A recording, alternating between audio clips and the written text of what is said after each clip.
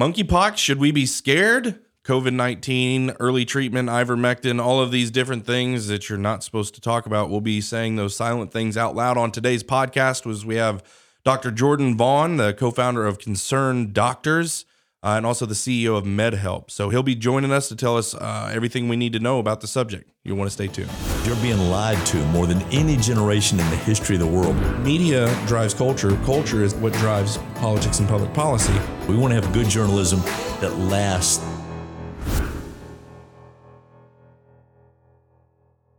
Welcome, everyone, to 1819 News, the podcast. We've got a stellar episode for you today. I'm Brian Dawson, the CEO of 1819 News and host of the podcast, joined by the editor-in-chief, Ray Mellick, and co-host of the podcast. Ray, how you doing? I'm good. I'm as pretentious as the title of this podcast That's can right. be. The. Yeah. Anyway, so as you guys can see, if you're watching and probably can't hear if you're listening, Dr. Jordan Vaughn is in the studio with us. Jordan is the CEO of Medhelp and also the co-founder of Concerned Doctors. He is really courageous guy who I've admired for at least a year and a half now, maybe coming on 2 years of the work that he's done, both at Medhelp, but also Concerned Doctors, and really pioneering the way of pushing back against some of the bureaucratic treatments of COVID, and just the work that he's all around done, and early treatment and all these other things. And so having him on, we're going to be talking about COVID. We're going to be talking about early treatment. We'll probably even start talking about monkeypox and why the COVID stuff still matters. Jordan, thanks for joining us. Glad to be here, Brian. Awesome. So before we jump in, you guys know I got to tell you where you can find the podcast, Apple Podcast, YouTube, and Spotify. Go there or anywhere else that you get your podcast. Sign up.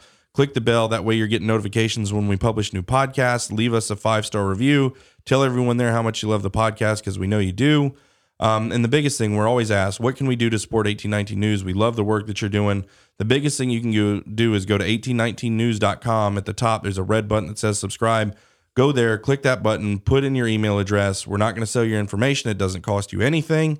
And what you'll get every single morning at 7:45 in the morning is the 1819 News Morning Edition, essentially, where we're bringing you all the news of the day that matters to Alabama, all the opinion pieces talking about issues that matter to Alabama, and then all of the podcasts that we publish coming directly to your inbox. You don't have to do anything but wake up, grab a cup of coffee, and turn on your computer or your handheld device and get everything you need. So enough of that. Let's get down to business. So Jordan, I think a good place to start. I kind of teed up a little bit about who you are and what you've been doing, but we've known each other for a while now, and really I've been watching you risk, in a sense, almost life and limb, metaphorically, but realistically, your medical license and all these other things, because you were one of the first people in the state of Alabama pushing back against a lot of not just the mandates, but just the way things were being treated and the way, basically the narrative. You pushed back when it wasn't popular. You gained a lot of notoriety. I think you spoke at Briarwood, and there was some news channels there. And interestingly enough, it actually was good for your business, which I think is awesome.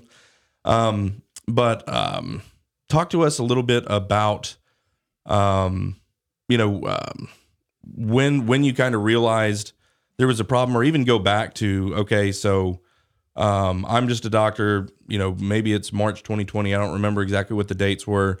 Stuff starts happening, and when you kind of realize that there was a problem, kind of like.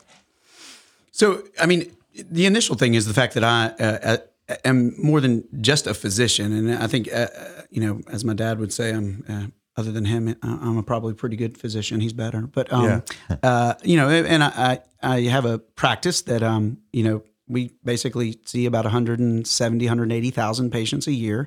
So when a lot of the stuff was coming down the pipeline, first of all, I mean, I have to think about not only the patients that I take care of in the chronic disease setting and how to continue to do that, but also my employees and exactly how to take care of them and make sure they're taken care of. Again, I have about 200 families that depend on a paycheck from my company. So in that case, I had to look at it from kind of multiple dimensions and really understand that a lot of what I was going to do was not only going to impact my patients, myself, but also the families that are employed by my business. So I had to take a look at it. Obviously, I'm unique in fact that I own my own buildings, I own my own practice, I own my own pharmacies, I own my own labs. So therefore, I had to dig deep and find out what was the best way to utilize the knowledge that was given and was out there, not necessarily what was spit off by the ADPH or CDC, but instead at the actual core PubMed level. Because again, the world is producing data, and a lot of the data was coming from where the world was being impacted, whether it was Italy, China, those kind of places. There was a lot of data coming from those places, a lot of papers, a lot of basically case reports, and that was out there for us to kind of dig our hands in and go, all right, well, what is this going to be? Yeah. And it was interesting to see that a lot of that really influenced the way that I was going to look at the disease in terms of treating it. And then there was a disconnect between what looked like early treatment or any type of treatment that you had a disease that treating it earlier always seemed to actually have better outcomes, was kind of the direct opposite from the purported narrative that everyone in the U.S. should follow, which was, all right, this is a disease, isolate yourself, and basically wait until you can't breathe. And I've never told a patient, wait until you can't breathe. I mean, that's, to me, just, it's crazy. Doesn't make sense. Yeah. And I want to lay a little bit of pre-work because we get a lot from the CDC. Probably most of us never thought about the CDC or even the state health director or the NIH before this happened. I'm curious, as a doctor with a practice, how many directives, how much did you really hear from and how to handle your patients from government agencies prior to this? Very rarely. I mean, the Alabama Department of Health might send out something when there's a new flu strand, and that they might want to collect samples or something like that at the lab there in Montgomery, and so they're seeking that out. The CDC, in a sense, might give guidelines for really kind of esoteric diseases. I mean, actually, probably the only time I actually went to the CDC website prior to this was when somebody like Brian was like, I'm going to go to Ecuador, and what do I need to go to there? Yeah. And so you go look at the CDC for international travel, all that kind of stuff. But for the most part, they just collected data and would disseminate that data and basically kind of give physicians information on trends that were developing. That we never really sought them out for, this is what we need to do for this patient in my exam room because the CDC said so. Interesting that those kind of guidelines and that we've had medical professions become almost rock stars through this thing. And it's not what we've, and I know we're going to get into this, but typically I go to my doctor because he knows me and I want to talk with him about what he thinks is best, knowing my health background. Yeah, exactly. And, to me, I always tell people that, the reality, and this is, Obamacare basically got rid of the independent physician who there wasn't the middle manager or academic system or multi-billion-dollar conglomerate between them and their patient. As much as Obama says, if you like your doctor, you can keep him. Yeah, if you like your doctor, you can keep him. He's just not your doctor anymore. Yeah. So you like the new one you're going to get. Yeah. Well, not only that, he may be the same face and name, but the person that pulls the strings is different. Yeah. Wow. And I think it's kind of like the adage of it doesn't matter until it matters. And so a lot of the existing infrastructure we had and the way things have trended, and we didn't really know how bad we were positioned until the storm came. So it's like, you have a house and it looks like it was built well. The wind comes and knocks it down. And I think, COVID, while, it was obviously certainly bad. It wasn't the Spanish flu, but I think it was enough of a situation to come in and show us how poorly, not even prepared, but just the system and the setup was. Yeah, I think, protocols, guidelines, all those kind of things that are put out by societies are useful. And I think also they are usually pertain to things we know about. Okay. Yeah. It's never something that suddenly pops on the scene. And we know that as 1819 News probably is a free market enterprise kind of thing. I mean, price discovery, price theory, the ability, what we call distributive knowledge, all those things are super important when there's a brand new problem on the scene. And the last thing you want is some old, what I would call commissar Soviet structure dictating what to do from the, ivory white towers. And that's what happened. Yeah.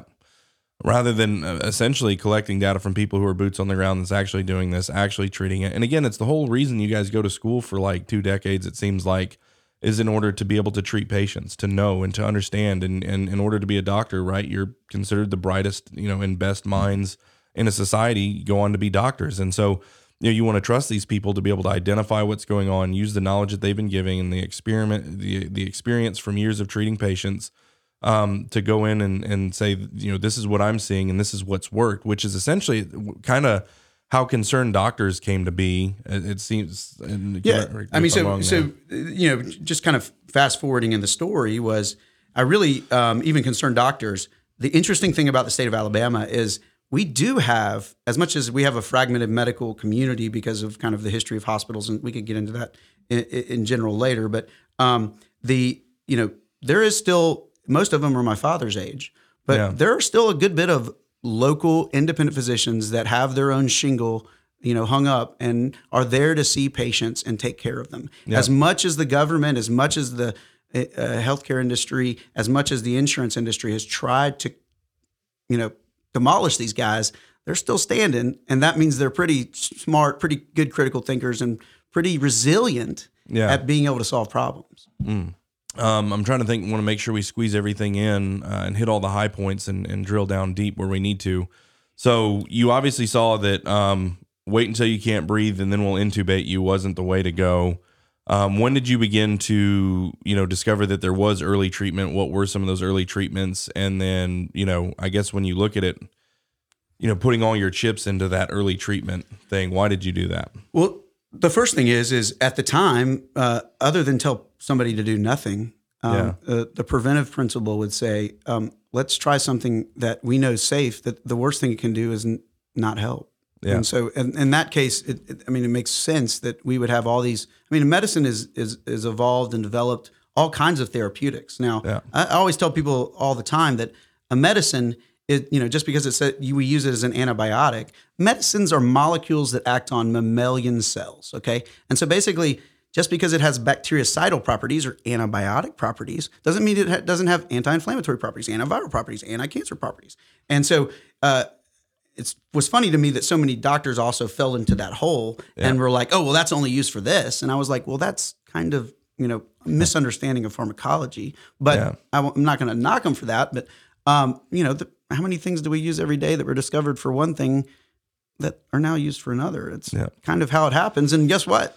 Mammals are mammals. So we do most of the testing on mammals. And so that might mean that your cat's medicine, the name on the bottle might be something you've taken before. Yeah. It's not that unusual. So to say, well, that's a dog medicine or it's crazy. Yeah. It's a misapplication of basic understanding of pharmacology, molecules, mammal cells, all the stuff that you should have learned in med school. Yeah. And you own a pharmacy, correct? Yeah. Yeah. So just giving his qualifications. Going to med school is enough, but I think that is actually helpful. So some of the early treatments that obviously began to be, pushed back against by the ivory tower, bureaucratic NIH, WHO, CDC, but I think you saw extreme effectiveness is. Yeah, in all honesty, the first thing you do is obviously, if anybody's ever, COVID-19 is SARS-CoV, what's the number? 2019, SARS-CoV-2. Okay, so what does that usually mean there is? There is a 1. Okay, so if there was a 1, as basic critical thinker, wouldn't you go back and say, I wonder what worked with 1? What would you? 2, 3, 4. Okay, 5. yeah, exactly. So, you would probably sit there and go, oh, SARS-CoV-1 2003. Oh, wow, there's lots of papers that show that there's some interesting antivirals. One of them happened to be hydroxychloroquine, which actually changes the pH of endosomes and decreases entry, but has a lot of other pluripotent properties.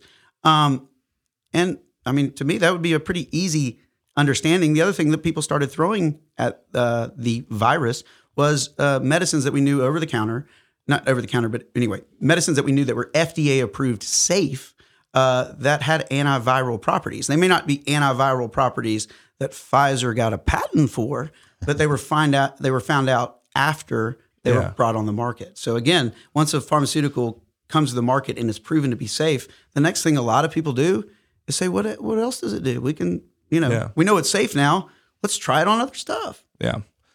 So, and I assume, is ivermectin one of those drugs that? Absolutely. Ivermectin is one of these medicines that, again, it comes from nature.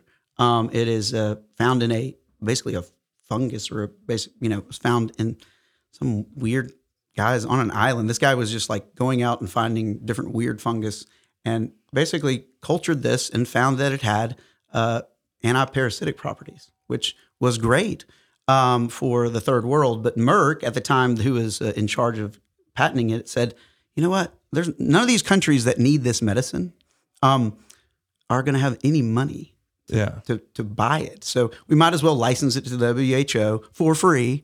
And therein lies their problem, because the second they did that and additional discoveries were made about its antiviral properties, it actually has even anti-oncological or anti-cancer properties that are showing up. All of a sudden, Merck's like, whoa, we didn't know about that. We would have patented it. We would have given it to the WHO. And in fact, Merck is currently trying to patent long-acting ivermectin at the very guy's institute that was responsible for the meta-analysis, Andrew Hill Institute for Repurposed Medicines in England. So again, on the horizon, there will be a pill that is ivermectin, I think, that is long-acting. Of course, because it's long-acting, they'll be able to patent it. But again, does it surprise you that that's the case? No, I remember kind of discovering this stuff, and I'm watching Merck just trash ivermectin. I'm like, this is your guys' drug, and they're just like, this is garbage. Rah. But by the way, we have this new stuff coming out that's basically ivermectin, and it's a little bit rebranded and slightly different. We have a patent on it, and this will save your life, right? And it's like, well, that's weird. Exactly.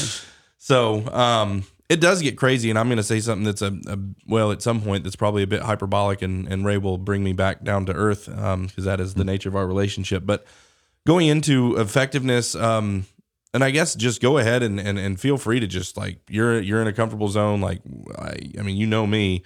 Feel free to say whatever comes to mind on this stuff. Don't hold back. So we see that ivermectin's working, and then all of a sudden, Trump used hydroxychloroquine. Or what was it? Yeah, so ivermectin wasn't really seen until probably the summer of 2020. Initially, hydroxychloroquine, which was not a crazy thing, because actually a journal called Virology that Fauci actually was an author on was talking about how SARS-CoV-1 could be inhibited and prophylaxed with the use of What is prophylaxed for our meaning listeners? Preventing it from spreading. Okay. And preventing it from people from getting it. So it's a preventative rather than just a treatment. Now, again, it was enough for the government to stockpile this medicine back in the early 2000s. So must have been pretty good evidence, but God forbid that we have a politician mention that. And then, again, that's where you started to see that there was a disconnect between what science was, okay? Yeah. And what, basically what they forgot to include the first word, which is political science. Yeah. And one of the things I've come to realize recently is when people say follow the science, okay, it doesn't kind of rings hollow. And the reason is because science really doesn't lead anywhere. Yeah. Okay.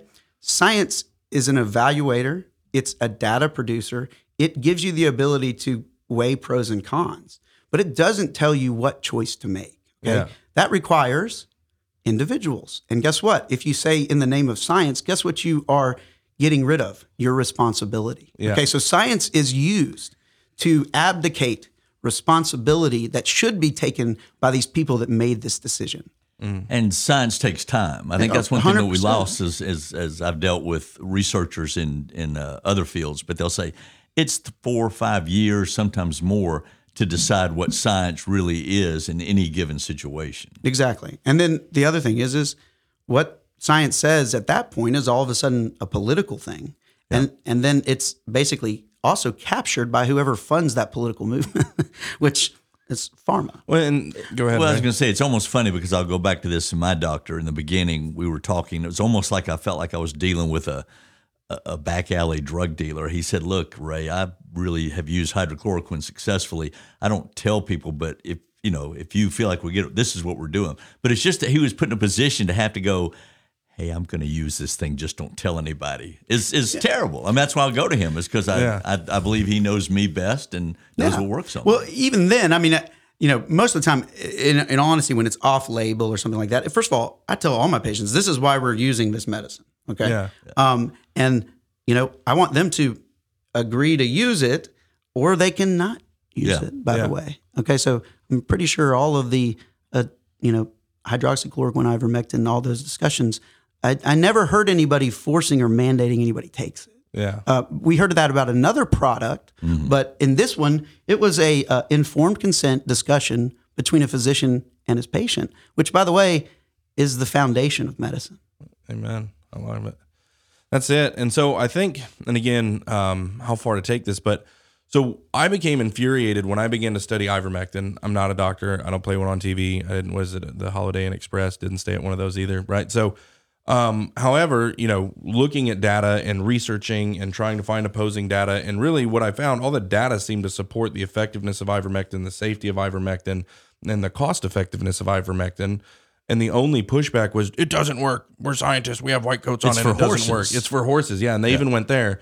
And so what really stirred an emotional spot inside of me that I would identify as rage was that our government is taking something that so many doctors, so many medical professionals, so many tests, so much data is showing that the effectiveness of this and the safety of this and how cheap this stuff is, that meanwhile, this virus is surging and people are dying in droves, and they're dying painful deaths away from their family members because of all the policies and everything else. People are basically intubated and left in a room to die by themselves while their family sits, wondering what's going on.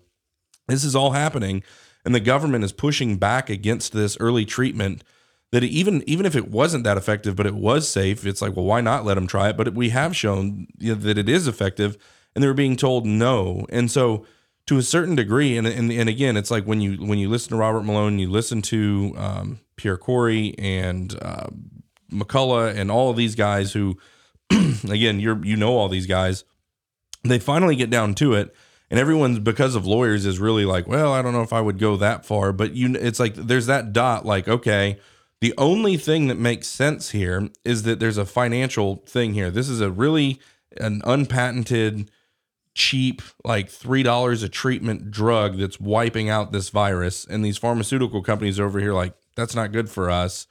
And so now all these people are dying, and so it almost looks like, and again, the hyperbolic word, and again, I'm not saying it is, but it's the only thing, it's almost like a form of genocide, where it's like you're letting these people die and you're not giving them something that can save them. And then when someone like you goes and then treats those people, then all of a sudden your medical license is threatened, right? Because you're actually treating them with what works. Yeah, it's at that point, I think that I would call it a Hobbesian choice, but it was, I think, because of the mechanisms, and this surprised me actually when the vaccine that they have got FDA approved, because I thought the second that happened, that all of a sudden all this pushback against repurposed medicines would go away, because again, the EUA, the law the government wrote, which again is usually the central problem of poor medical care, is the government dictating it.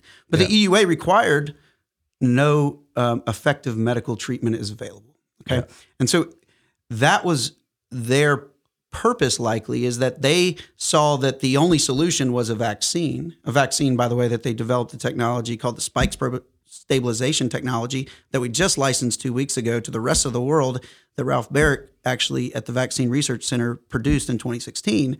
Funny that 2016, I'm pretty sure that's before we knew about COVID, but yeah, could have blown. Well, we repurposed. By the way, did we repurpose the technology for the vaccine? I think so. Oh, I think we did. Yeah. So it's okay to repurpose then? Yeah, they still had the patent on it.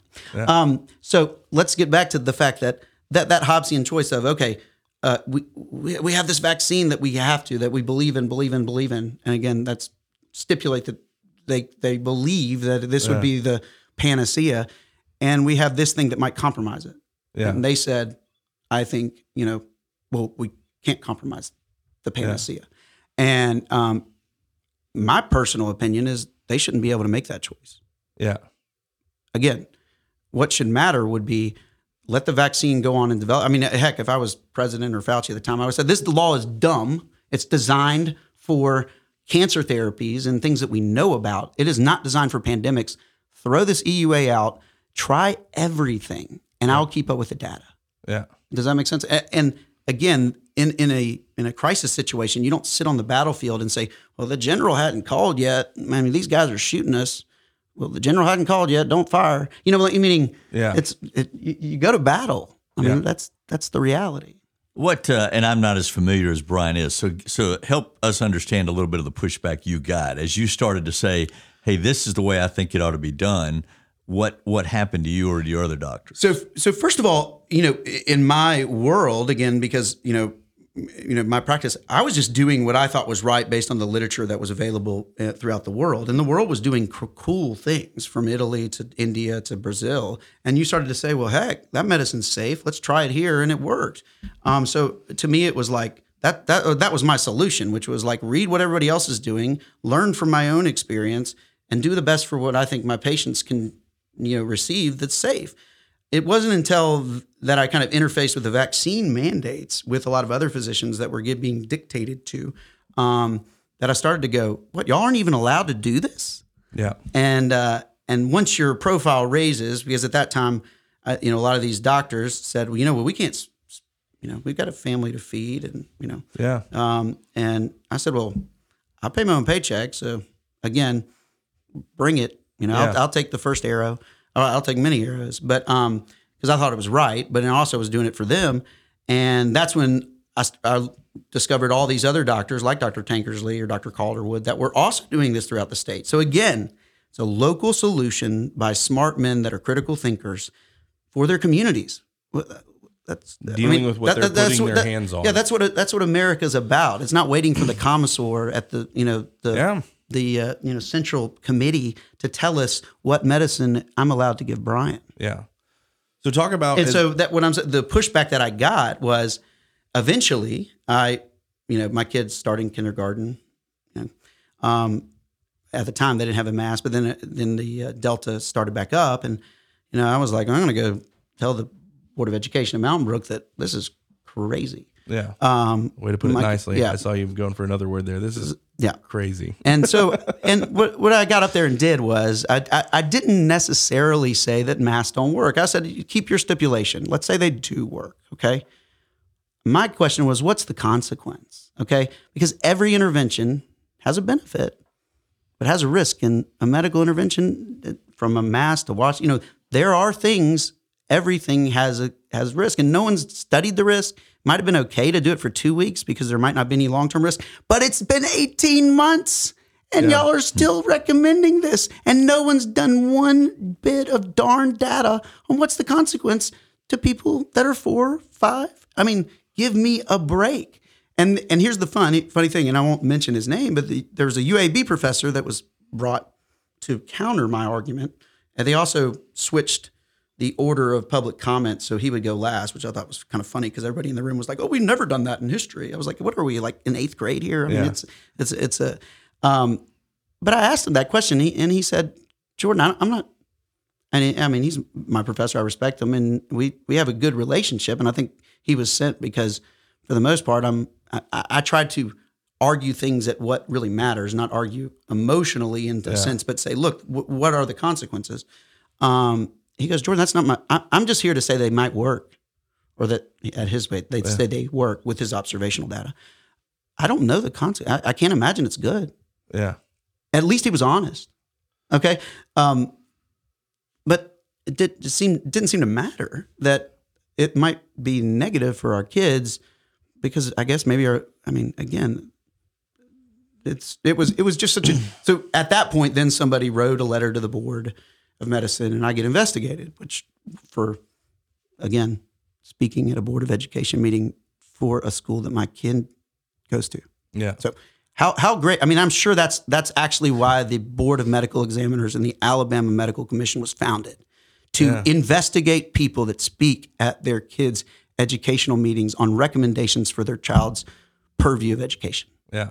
As a doctor. By the way, it wasn't. This is ridiculous. Yeah. So, but either way, I mean, again, I'm not a poor man. Yeah. So, I mean, I had the ability, as well as I pay my own paycheck, to fight it. And they, again, realized, hey, Jordan didn't give up his free speech rights when he became a physician. I guess they wanted me to, but he did. Yeah. And that's the thing is this has required people to stand. And that's what I admire most about you is the fact that you stood. God has put you in a position to where you weren't you still stood to financially lose huge, but we're in a position where you could do that and do that for your employees and do that for, and you stood. And so I'm super grateful for that. I tell people, and I know you're probably going to blush, but I tell people that you're a hero because of what you've done. Yeah, to me, I mean, again, you go back to these organizations, and I would say the Business Council of Alabama is a good example in how they went and said, "Oh, it's okay to close businesses down." I was like, if there's one job the Business Council of Alabama has, it's to keep businesses open. Yeah. Now, the Board of Medical Examiners, the Alabama Board of Medical Examiners, or MASA, or Medical Association of the State of Alabama, if there's one job they have, it's to make sure doctors can take care of their patients. Yeah. And they fight against it. It literally, when your foundational charter you're going against, you probably need to re-examine what you're doing. Yeah. It's crazy.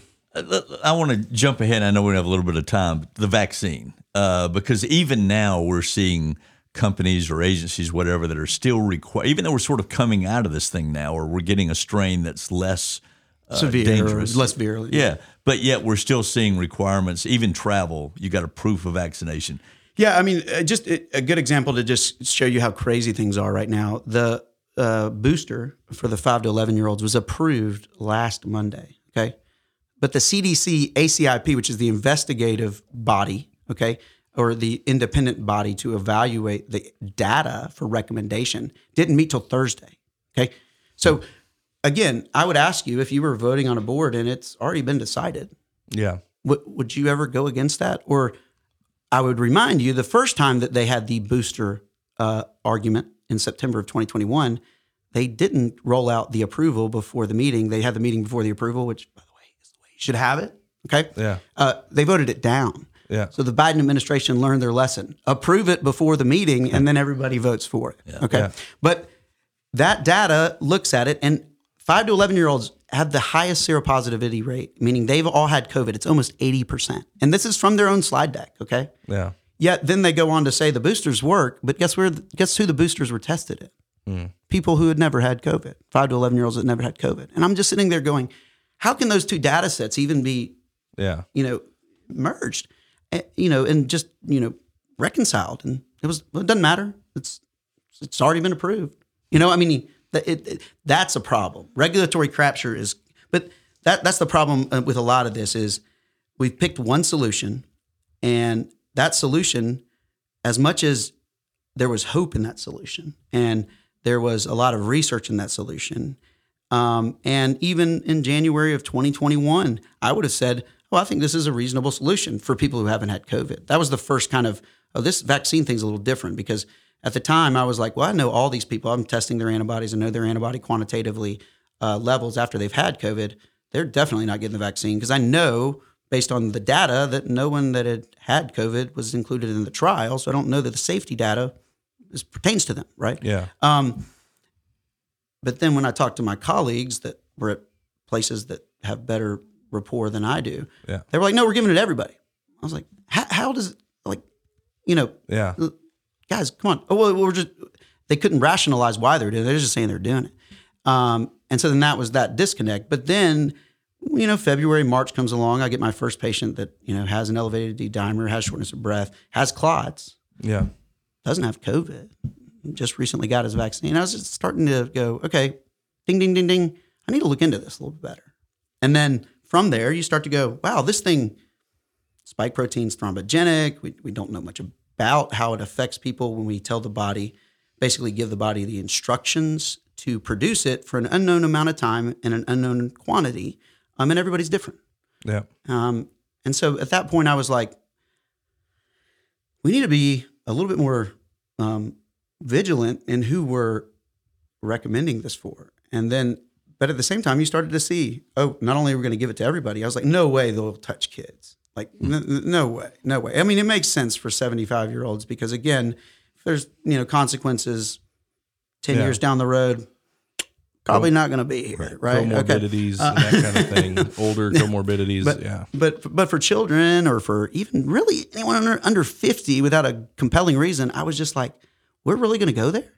Like, and I was expecting that it wouldn't just be one solution. I mean, I was expecting that there's going to be pharmaceutical solutions, more monoclonal antibodies, more antivirals, stuff like that. But no money was spent in that area. And I was just like, I'm not really sure why that happened. And even in April of 2021, actually the vaccine proponents thought it was over. Yeah. Okay. They canceled the monoclonal antibody. Why there was a shortage of monoclonal antibodies in the fall was because the Biden administration canceled the contracts because in April and May of 2021, they were patting themselves on the back. It's over. Yeah. Again, pick one horse, make sure you got the right horse. Yeah. And again, that's the other thing is I wouldn't trust the government to pick your horse. Yeah. There's no doubt about that. So statistics, you talk about data and things that you're tracking. I've been on some of your guys' calls, the concerned doctors calls early on.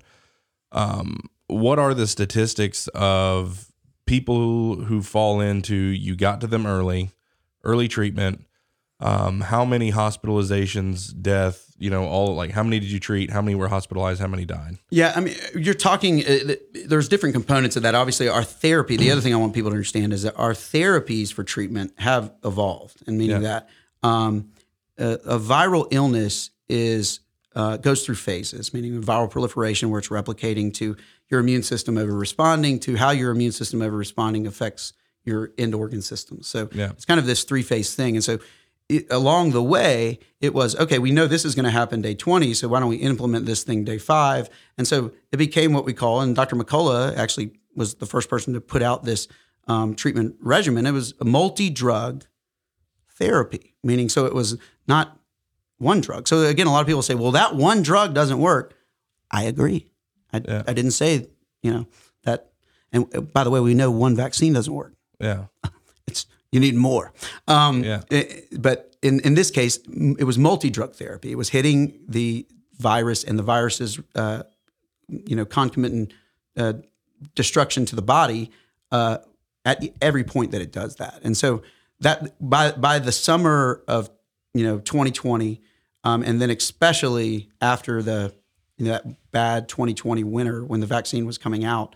That's when we had like, oh my gosh, we even know anticoagulants are important. And so by then it's like this kind of 6 to 15 medication regimen that works.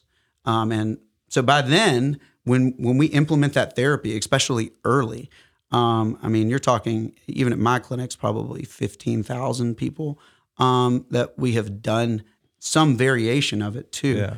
And we're talking maybe in the teens on hospitalizations and, on the fingers amount of deaths. So it's 15,000 treated, under 20 hospitalized, less than 5 deaths. And it depends on if you count the people I take out of the hospital because they're being treated. And talk about that too. And the reason I feel comfortable talking about it, and I won't use their names, but we did the article on the family.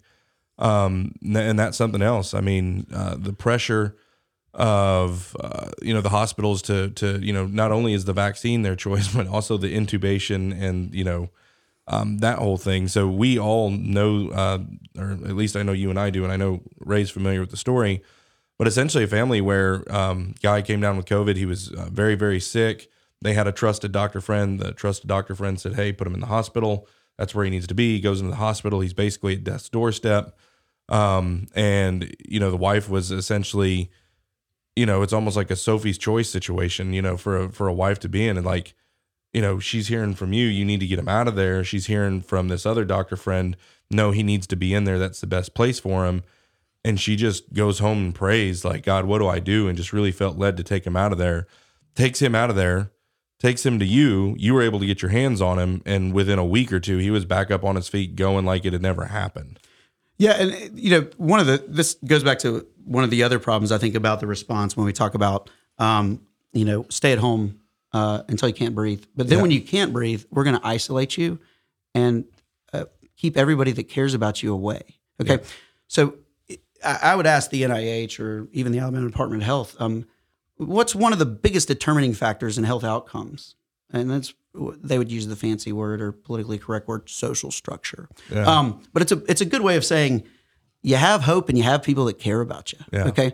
So in what ways was our response to basically take away the most important thing in recovering from disease and say, you know what? We'll pull the clergy away from you. We'll pull your family away from you and we'll put you in a room and make you feel like you're a prisoner. Yeah. I mean, just think of the morbidity and mortality that could have been prevented. Just from that alone. Just from that. Because again, I can tell you in my years as a physician, if somebody doesn't have hope, it doesn't matter what the disease is. It doesn't matter who your doctor is. Yeah. Your outcomes are going to be poor. Yeah, it's a weird non-tangible that's hard to, quantitatively measure, but as a physician who's sitting there looking at people and knowing their backstory. There's a thing, and I won't go into all my background on it, but a story, I was in a, kind of a detrimental situation in my past that really required hope to get through. We'll just say that. And it was, I read this study about rats that they placed in mason jars that were, the mason jar was painted completely black. It was like no light could get into it.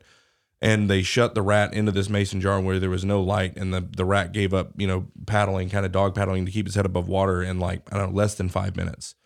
They poked a hole in the mason jar so that light could get in it. And the thing, for like 2 weeks sat there paddling and then finally couldn't paddle anymore and died. And so just that giving that rat hope that, oh, wow, there is something here. They ends up going for 2 weeks. And I think that there is something built inside of us that, if there's something to live for, that we're, subconsciously our body fights for it. I mean, we know that. I mean, the reason we have to do trials against placebos, because placebo is pretty dang effective. If you think you're actually getting something that helps. Yeah. And so in that, it's a classic example of we're going to squelch hope and not only that, drive fear into you.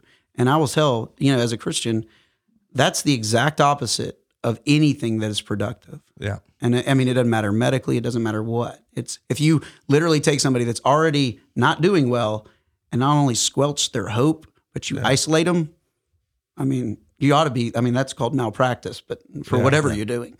But my own medical experience is more orthopedic neurological, but what we have found also is if a doctor can't give you something that's working, go find a different doctor. There are doctors all over the country doing studies on even this, that if not that your doctor is evil, he just doesn't know all the time what's out there to be done. And I'm a huge believer in get another opinion. Talk to somebody else that may have come across a study like you're saying that says, well, I saw a study over here that this might work. Do you want to try it? Yeah, and in the way the actual medical community is set up now, as much as dysfunctional at the United States level and a lot of the, the media censorship, the reality is our access to what other people are doing all over the world is instantaneous now, from PubMed to preprint servers. And so it's, it hasn't been Zuckerberg yet, but it gives you the ability to look in a lot of different places as doctors. And so,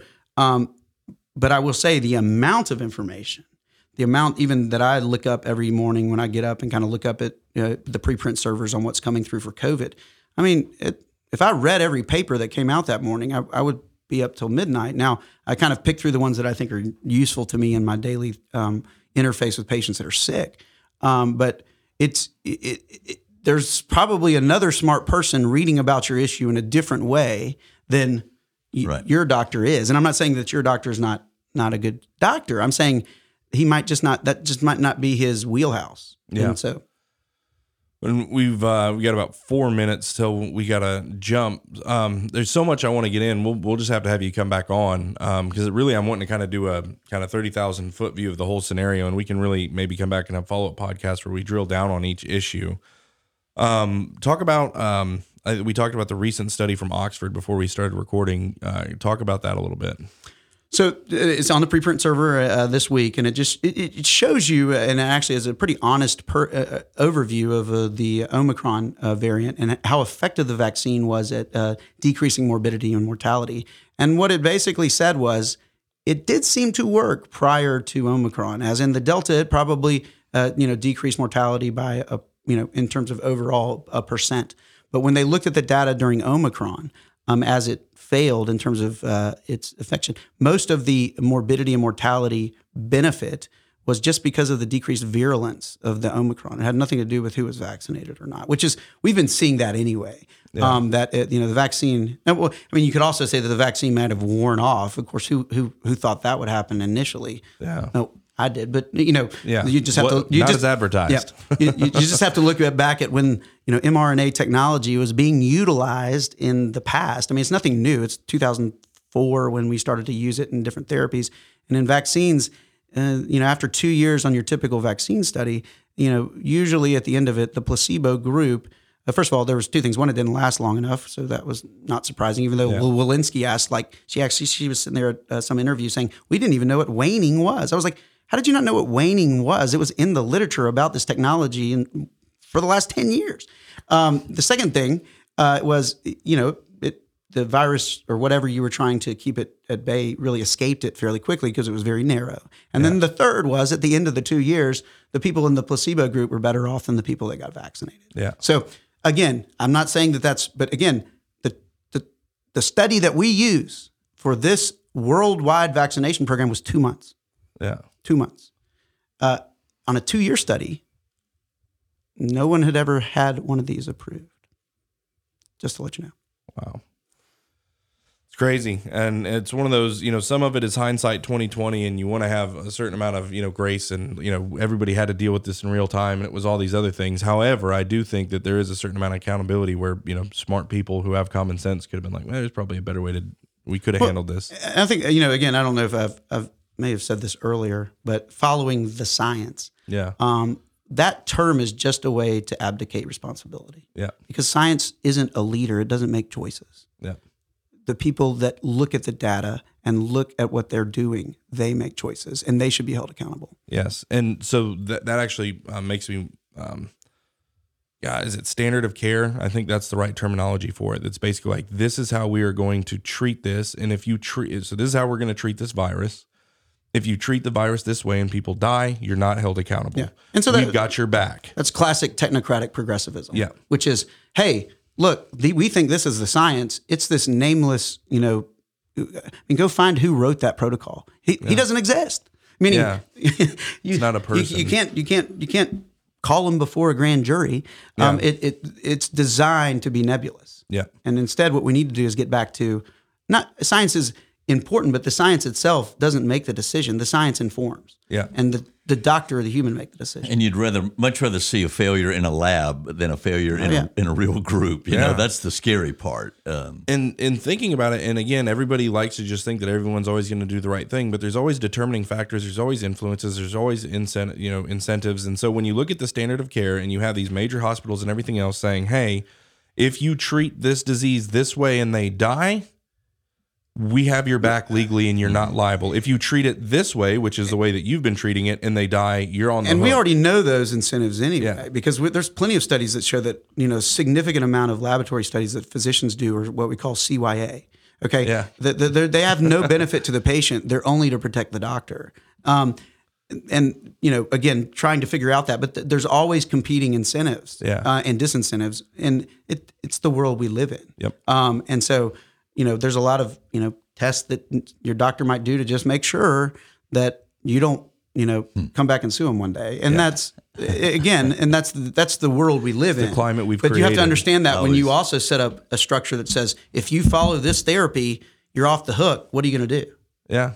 Follow that therapy, even if they die. And there's a reason Pfizer wanted, there's a reason Pfizer currently is not approved to be used in India.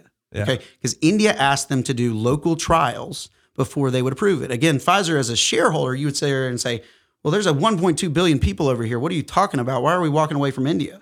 But they said, no, we're not going to do trials here because that might reveal something we don't want to find out, and it's not worth, compromising the rest. But in America, our government said, Pfizer, you're immune. Yeah. You can, and they said, and I don't blame them, said, well, that's a pretty good deal. Yeah. It's crazy. All right.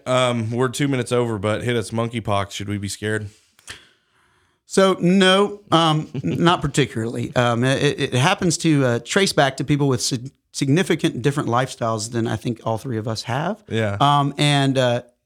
As much as it's, an interesting thing to cause what I would call fear promulgation, and we've all been through. It's almost like PTSD. Yeah, battered puppy. But it took about 2 weeks for the CDC to come out yesterday and say, oh, by the way, it's mainly homosexual men and bisexual men at raves and that are having hookups indiscriminately on dating apps, which is a pretty specific thing for the CDC to say, by the way. Yeah. But I didn't know why it took 2 weeks for them to find that out. And then at the same time, Yale, one of their epidemiologists came back and said, we can't actually ask them to stop. So we're going to have to just deal with this. Yeah. So I guess that's good for the pharmaceutical industry. Yeah. So for us, we're going to need you to shut your business down. We're going to need to force the put a vaccines. mask on your We're going to 2-year-old. put a mask on your kids. Basically, life as you know it is over, but we can't ask the gay people to stop going to raves and hooking up. Yep. Crazy. And so I think that's kind of the in a nutshell of the whole thing that we're dealing with is they say follow the science. We're not dealing with science. We're dealing with narratives. We're dealing with perverse incentives. We're dealing with broken structures and institutions. I mean, heck, we're dealing with the Hobbesian Leviathan that needs an emergency all the time for the state to solve. Yeah. It's we're there. Yeah. We need Lockean principles back. I won't go into Lockean principles now, but I know I've got a lunch I got to get to. So sorry, that's my medical this is opinion. Good. Yes. We'll definitely have you back on. We'll make you a regular. Jordan, thanks so much for coming in. Hey, I enjoyed it, man. Awesome. All right, guys. By the way, you always get more than you bargained for when I. That's right. So. Every time. All right, guys. Well, thanks for joining us again. 1819news.com. Subscribe for the newsletter, Apple Podcasts, Spotify, YouTube. Sign up for the podcast so that you get notifications. And until next time, put your trust in God. Keep your powder dry.